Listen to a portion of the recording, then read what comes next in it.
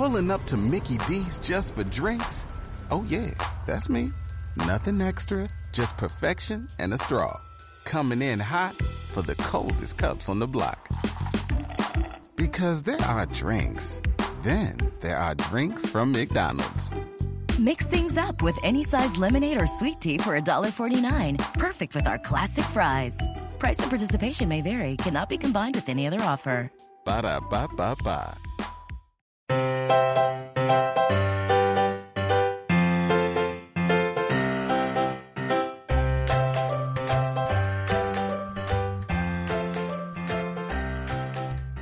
Hey nerds, welcome to episode 522 of the Professional Book Nerds podcast presented by Overdrive. This is Adam all by myself today for the intro before I get to a super fun interview with my new buddy Genevieve Gornichec, who is the debut author of the just spectacular book, The Witch's Heart. The Witch's Heart is so fun, so just like escapist fantasy. It is all about a little known witch in the Norse mythologies that even if you're familiar with, you likely haven't heard of this particular character. Her name's Angrboda, and we're going to get all into it when Genevieve is on in just a few minutes here. I will just say, if you're a fan of Circe by Madeline Miller, past guest on the show, or if you're a fan of Norse mythology by Neil Gaiman, not past guest on the show, you'll love this book. It's just fantastic. Genevieve is local to me. She is living in Cleveland, yet we were still on Zoom. Little fun note about the podcast. This week, Genevieve is on, and next week, the author that is going to be on is all the way from New Zealand, so a global podcast for you. But she studied Norse myths and Icelandic sagas when she was at college and just developed a passion for it. She is in a kind of Viking reenactment group that we talk about. And this was just so much fun. I think you guys are really, really gonna love it. Yeah, it's gotten me just I love all of it. It's got me thinking about ships and the sea and sea shanties, of course, and music and listening. Actually, I tweeted this out as the podcast last week, but asked if people listen to music while they read. I've been very into a whole lot of jazz lately as my background music, lots of John Coltrane. And so let me know, send us a tweet or an email if you listen to music while you're reading. I'm just curious. This is just not for anything in particular, just like hearing from you guys. If you want to get a hold of us, of course, you can always reach us at professionalbooknerds@overdrive.com. Professionalbooknerds@overdrive.com is our email address, at ProBookNerds on Twitter and Instagram. And if you haven't yet, if you want to leave us a review, we really appreciate it. iTunes or Spotify or iHeartRadio or wherever you happen to listen to your podcasts, it helps people find us a little bit more easily. We really appreciate it. Also, and this will be the last thing before I let you get to the interview. If you didn't listen to last week's episode on Thursday, Jill and I discussed the books that we don't enjoy, specifically a few of them, and why, the reasons behind it. So that was the most requested thing anyone has ever asked us for. So many of you said you wanted to hear that. So I hope you enjoyed it. We took a lot of time, a lot of care with it. So I hope you guys enjoyed that. But if you haven't heard it yet, go check it out. I think that is just about everything. So I will let you get to this just super fun conversation with my new buddy, Genevieve Gornichec, on the Professional Book Nerds podcast.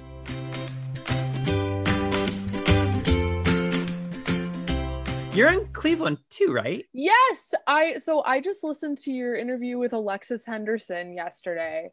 And where you mentioned you were in Cleveland, I was like, oh, I'm in Cleveland too. Actually, so I started the recording before. So what I'll do is, do you just kind of want to kick us off by introducing our listeners to The Witch's Heart, and then we'll jump around from there? Okay. Hi, I'm Genevieve Gornichec.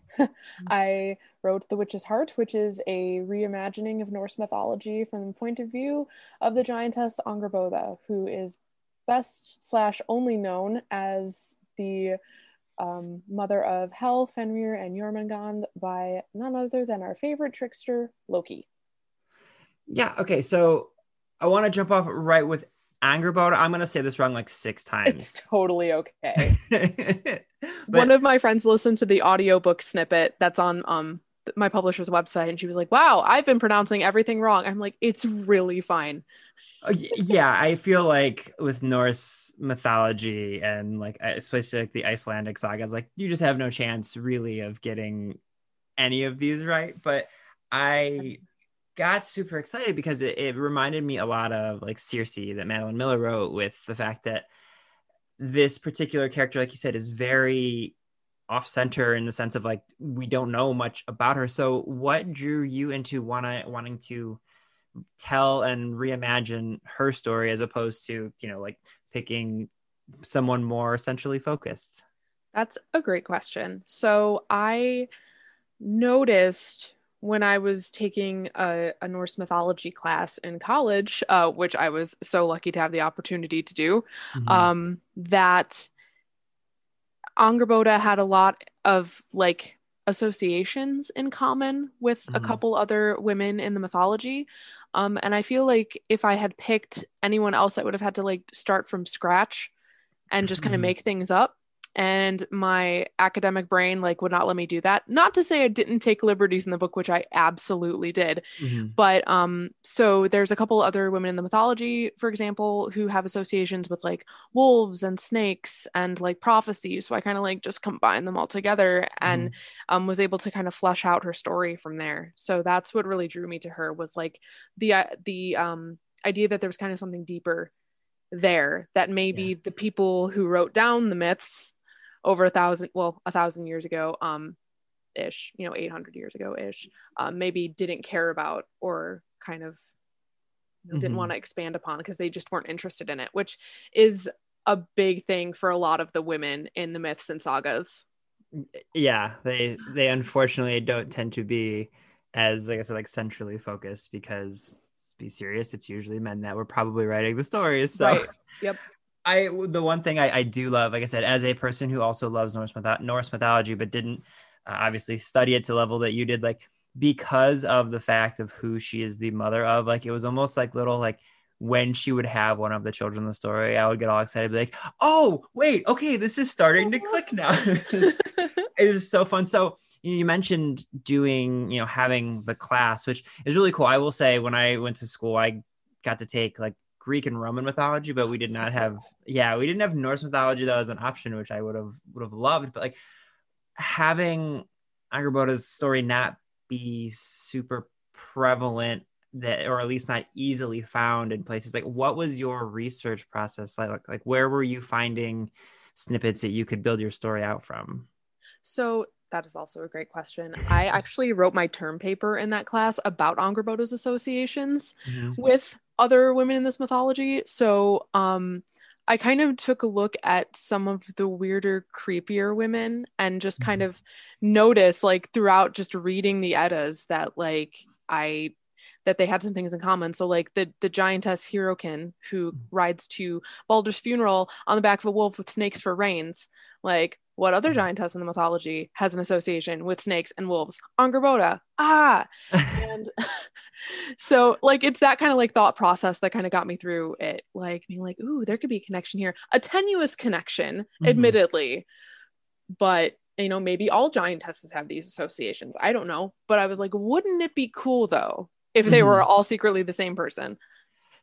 Well, and I love that, like you said, you took some liberties, but you stay close to the stories that all already exist. And what I love about Norse mythology, and I'm curious if you feel the same way, same things with like Greek and Roman mythology, these stories are fictional, but they believe them to be basically like their religion, and to such a, it's almost like the way like the Bible is for like Roman Catholics. It's like these are fictional stories, but so many people believe them to be like structurally foundational to their existence. Like, did you feel like you needed to stay close to that existing story because they are so ingrained in, like almost as if it is like, fact versus fiction?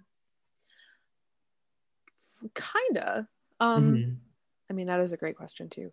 Sorry, I keep saying that. No, it's okay. I appreciate it. That's much better than you being like, oof, Adam, that's a rough one.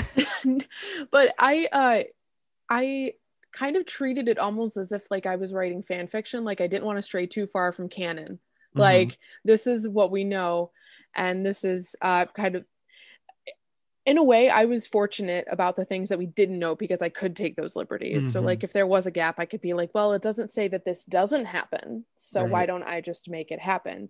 So it was that kind of thought process. And the fact that the myths were so, like, the Viking Age was, it at least in Iceland, it ended about 1,000 years ago, and then the myths were written down like 200 years after that. So we're already like 200 years removed from the people who actually worshipped the Norse gods.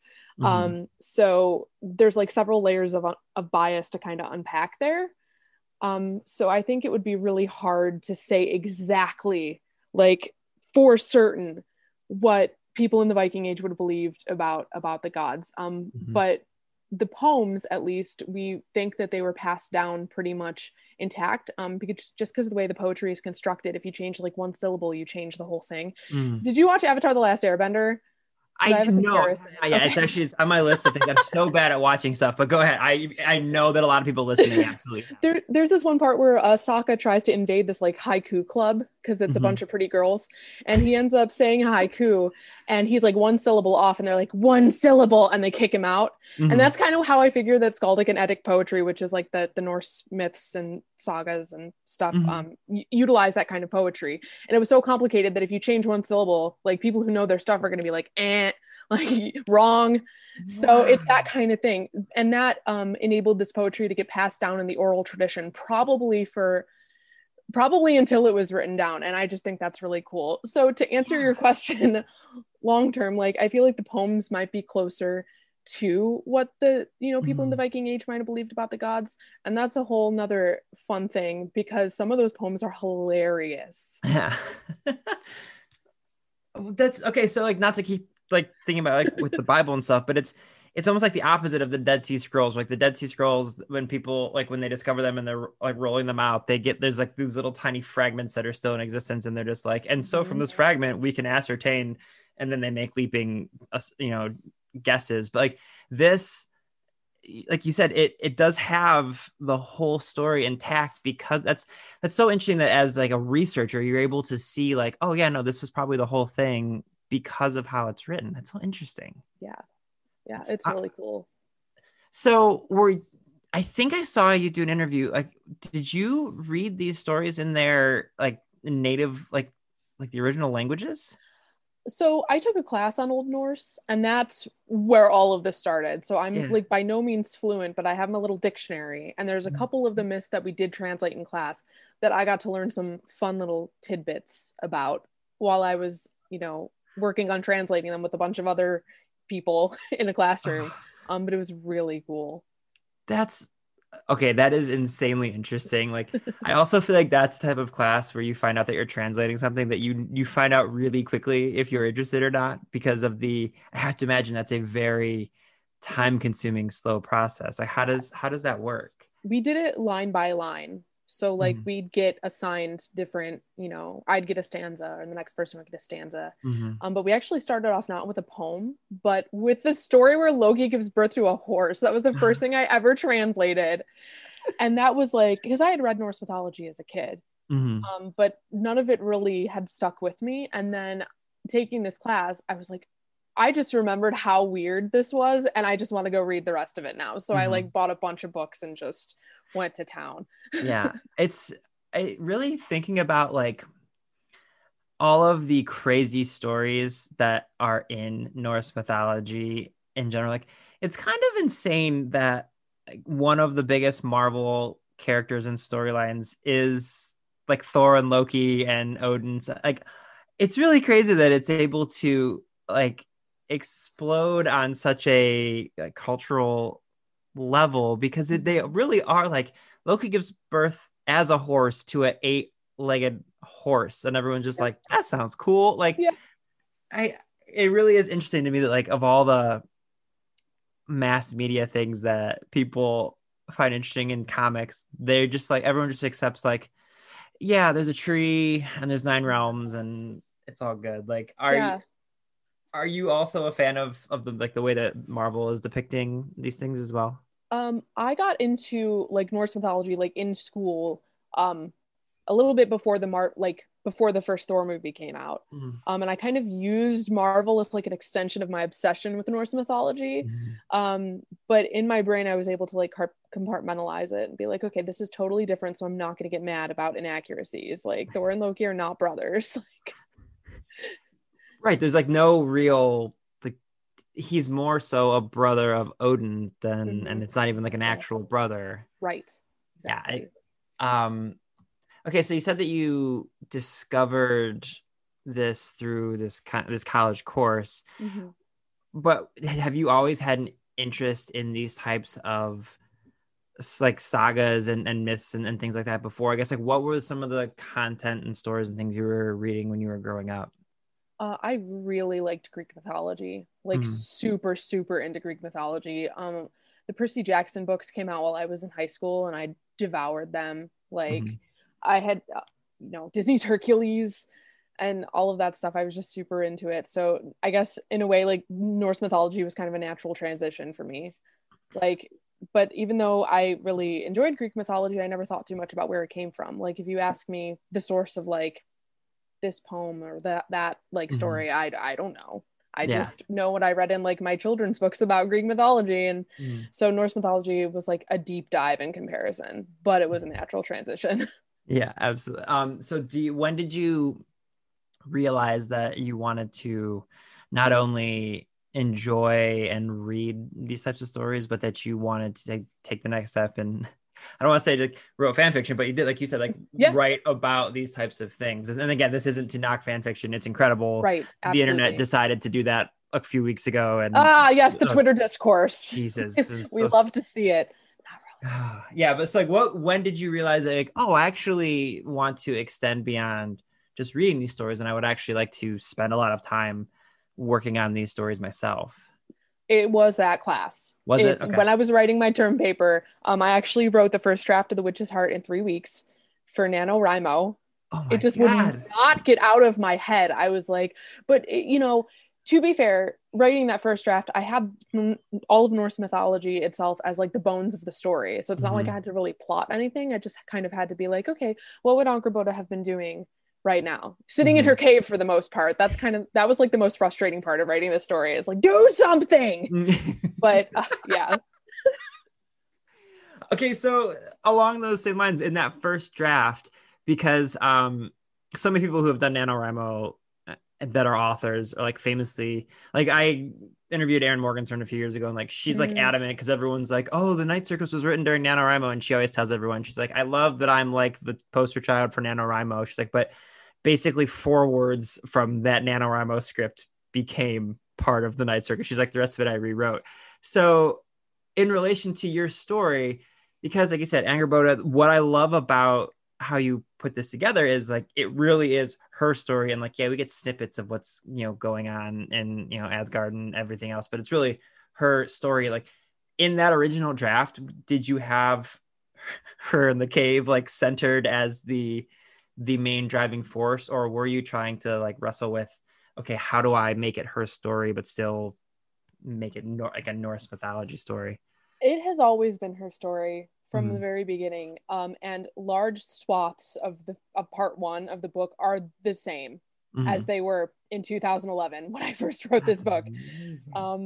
But part 2 was rewritten 3 times, I think, since I signed with my publisher, with Ace. My editor was like, the original ending is very sad and terrible. It was just bad. It was bad. And my editor basically saved everyone from having to read this like terrible ending. And she knows this. I've thanked her for it. But she was like, I think that you could craft a better ending that's more satisfying to the reader without compromising the source material that she's like, I know what you're doing here, but I think that you could do better. And I'm like, thank you. And it took me 2 more tries, but I'm really proud of it. But like the entire like second half of the book has been rewritten. I think there's like 3 scenes that were more or less the same as they were. But yeah, part 1, I changed very little. I was just gonna say, even having written the first draft, like you said, in 3 weeks, that's still really impressive. That like the first part, the majority of it really is similar. I do love, you were joking about like having her, like wanting her to do something. I do love where it's almost like you speed the story along, because there are passages early on in the book where it's just like you just like pipe like in a sentence or two, you're just like, so the season passed. Yeah. Like it's almost like, listen, reader, we're trying to get to the good stuff. Right. She made some salves. Trust me on this. Yep. And her, she's like this like ageless, deathless witch, and like time just moves really wonky for her, which is why like in the second half she's like, oh, just gonna wander and follow my instinct, and then she's like, oh god, my daughter's all grown up, like spoiler alert, but it's just like time just doesn't have an effect on her. Well, and you even have her kind of mention that at the very beginning when like she first meets Loki and they become initially friends and then more so. It's like I think he even asked something like, well, how long have you been here? Like, and she's like, I don't know. Like she's like sitting by sitting by a body of water, and she's like, who knows? It's 10 years. I could have been literally sitting here on this against this tree for 10 years. Could have been 10 years since I left Asgard. Yet, like, yeah, 100%. Yeah, and one of the things I love about your version of her, and I'm assuming this is like the way that you read her as well, is like she's like nothing. She's unflappable, cannot be flapped. Like she takes everything in stride, and it's just like Loki tells her he has another wife, and she's just like, is she pretty? And it's just like, yeah, I don't know, like the way that she chooses to be, the things that she chooses to be angry about, it's just like, it's written in a way as a woman who has lived like generations of time. Like is that how she's conveyed in the ways that you were able to find her, or was that something that you built out yourself? I built that out myself. That was I mean, when I say that she's mentioned once in each of the Eddas, and both times just in relation to Loki, like she doesn't get any lines, she doesn't do anything, she just exists and is the mother of these children. So yeah, all of that came from me. Yeah. And part of developing her character is kind of like, okay, I'm making her this ancient witch with this like phenomenal cosmic power that she may not be able to completely like access or even want to use more so. So like what kind of person would she be to not use this power to like storm Asgard and be like, I'm changing fate? And I think that that's what people are expecting, and I'm sorry to those people. Like it was really hard to make her do anything because I didn't want to change. Like it had to end in Ragnarok. Like it had to. And so I was like, okay, like how would this woman with all this power, like what kind of person would she have to be to not like use it to just it's like you said the great cosmic power thing. It's like the genie, like the great cosmic power, like itty bitty living space. I picked up on that. Yeah, it's like it's like she has this massive ability, which readers will find out about very early on, what she can do if they're not familiar. And she really, like, there's one time early-ish that she takes advantage of it and to facilitate keeping one of her children alive. I'm trying to like really dodge. I'm like, I don't want to like give things away. Yeah. But it's like, and even then she's like, oof, I'm not gonna do that again. Like that, I don't know how. Yeah, it is. It's almost like a study in like temperance, but like in how to like not overuse a thing that like that you have, like this power. It really is. It's just like such an interesting dichotomy, I guess. Right. And then when she does overuse it, there are serious consequences. Like, no spoilers, but that scene at the river, where she really like unleashes her power, like that was a terrible decision. It's like, oh God. Yeah.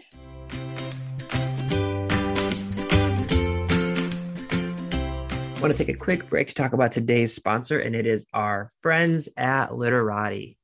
Great children's books open up new worlds for discovery, and with Literati Kids, your child can explore uncharted places every single month with spellbinding stories handpicked by experts. You guys have heard us talk about Literati before, and if you're not a part of this just wonderful group yet, I don't know what you're waiting for, but Literati Kids is a try before you buy subscription book club. Each month, Literati delivers 5 vibrantly illustrated children's books, bringing the immersive magic of reading right to your home. Literati's age-based book clubs ensure appropriate reads for your budding bookworm, whether they're snuggling with you for story time or letting their imagination roam free. Each book bundle is thoughtfully tailored by education experts with 5 stories meant to spark new interests and nurture a healthy curiosity. You don't have to worry about sorting through hundreds of titles anymore and wondering what you're going to be able to bond over with your kid. Literati is just going to send you these incredible children's literature titles, and you choose to purchase the ones that they love, and you send the rest back for free. No worries about it. No, no struggle or no issues. From art and adventure to tales and compassion, to tales of compassion, Literati Box follows a new enriching theme. Each Literati box follows a new enriching theme with personalized extras like stickers, surprises, and special guest artwork. Every box is fun and a fresh adventure. See, this is why I don't always read the copy from Literati, because I love the product so much. And when I read the copy, I fall over my own words. Listen, I've been giving this to my nieces and nephews for over a year now. I get videos from my siblings every single time one of the boxes come. It doesn't matter if my niece who's 2 years old is opening it up, or if my nephew who is 10 is opening it up. They know that is stuff for them, and they get excited, and it's just the best. And knowing that they're going to enjoy story time, and not only are the kids going to get new adventures, but my siblings as adults are going to get to read new books, so they're not reading the same book over and over and over again. Head to literati.com/probooknerds for 25% off your first 2 orders. Select your child's book club and start them on a literary journey like no other. That's literati.com/probooknerds. It's the only place you're going to find 25% off your first 2 orders of this one-of-a-kind book subscription. It's the most joyful way to foster a lifelong love of learning. That's literati.com/probooknerds.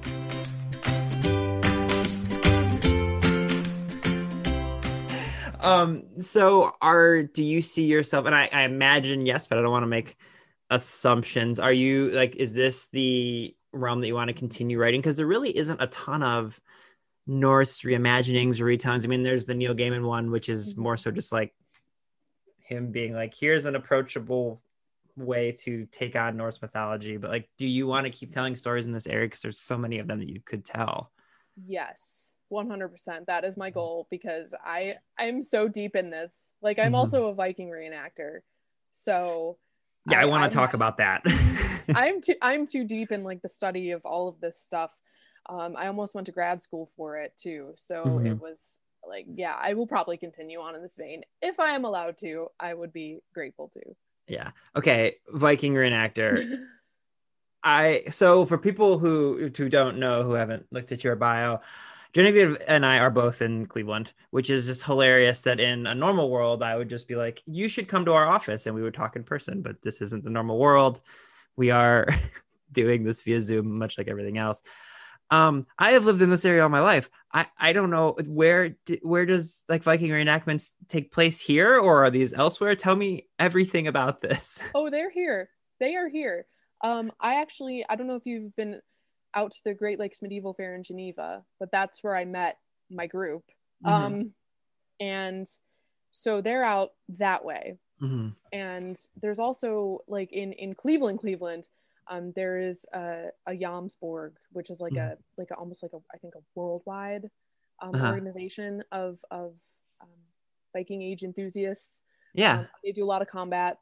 And they are here in Cleveland too. Their chapter, I think, I don't know, their chapter just formed a couple years ago and is still developing, and they're really cool people. I've gotten a chance to hang out with them a couple times. Okay. So yeah, it is happening in Cleveland.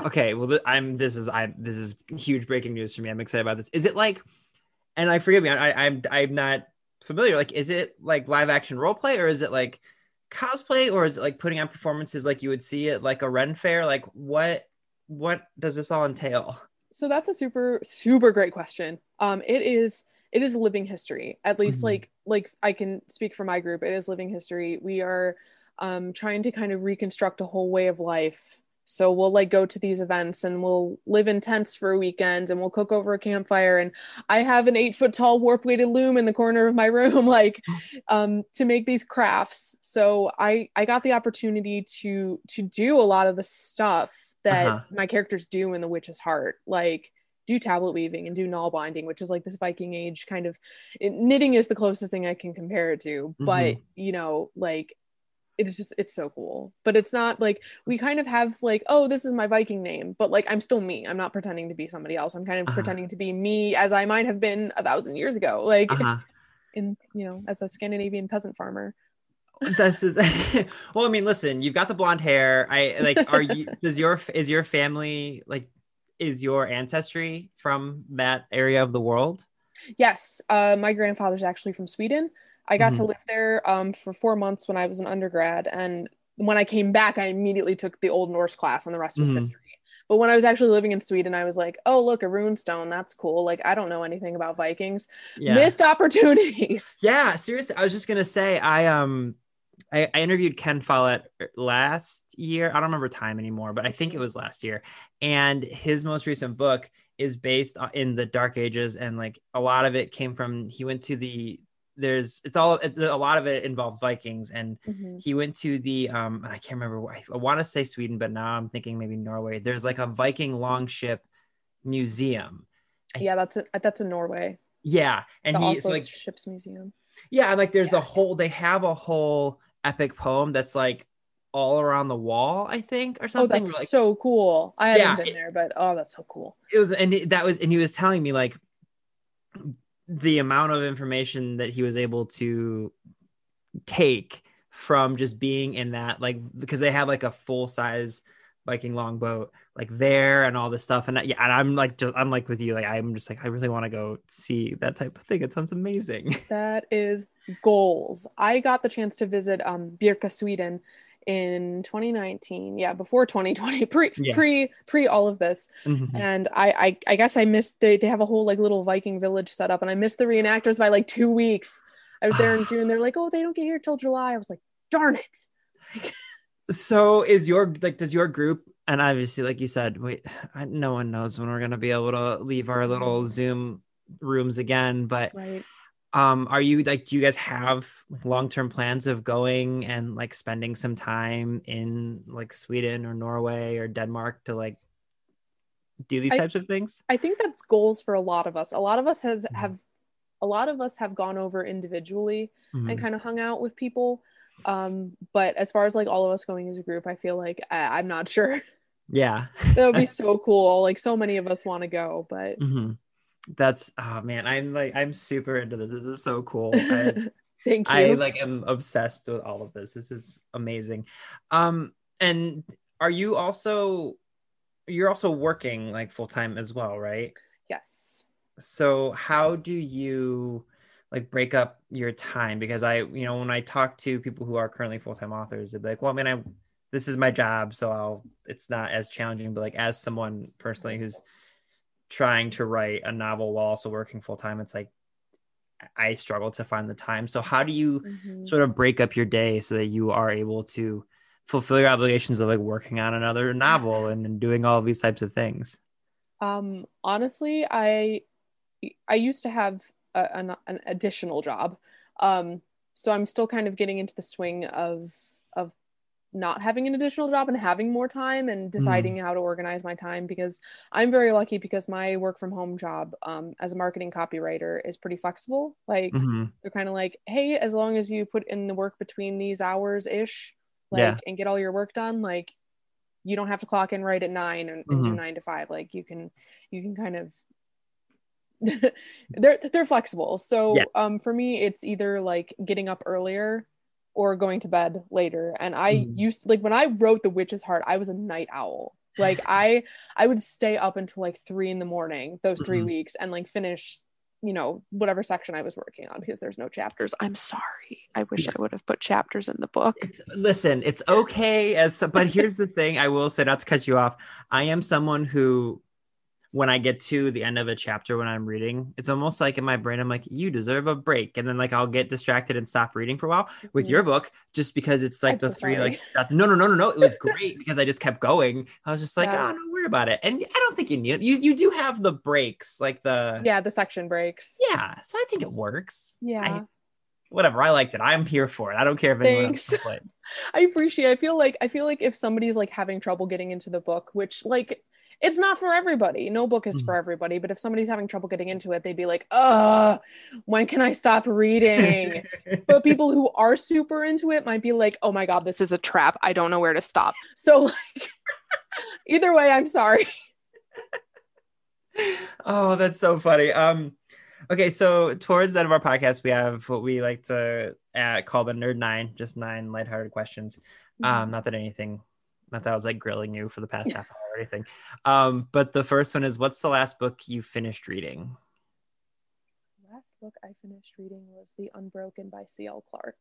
Nice. Do you have a favorite place to read? Usually in coffee shops, but in light of COVID, my room or my living room. I miss coffee shops so much. Me too. I got so much done there. And there's so many. Listen, in Northeast Ohio, we have so many lovely coffee shops. I know. So upsetting. Do you remember the book that made you fall in love with reading when you were younger? Oh boy.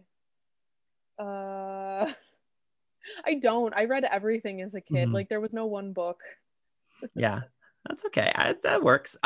This is I think you may have sort of answered this, but when you're allowed to travel again, where is one place you'd like to go that you have not yet been to? Iceland. Yeah, see, with you, it was like, this is I was one of the rare people where I was like, I think I know what Genevieve's going to say. But do you have a favorite holiday to celebrate?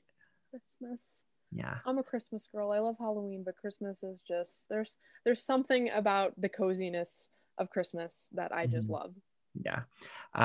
Plus, again, for people who aren't from this area, they don't understand that like from November through like May, we Northeast Ohioans don't see the sun really. Like it's a perfect gray. It's gray and cloudy today. Genevieve and I just both looked out our windows because it's the same. It's the same. It's been gray for like 3 months. Yeah, and so the last time we saw the sun, I don't remember. Yeah, and so Christmas at least is like that one shining light in this area, especially where we're all like, well, it's gray, but it's holiday and gray, so it's okay. Right.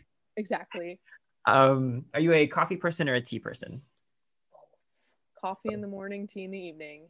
That's how I roll. Yeah. Cats or dogs?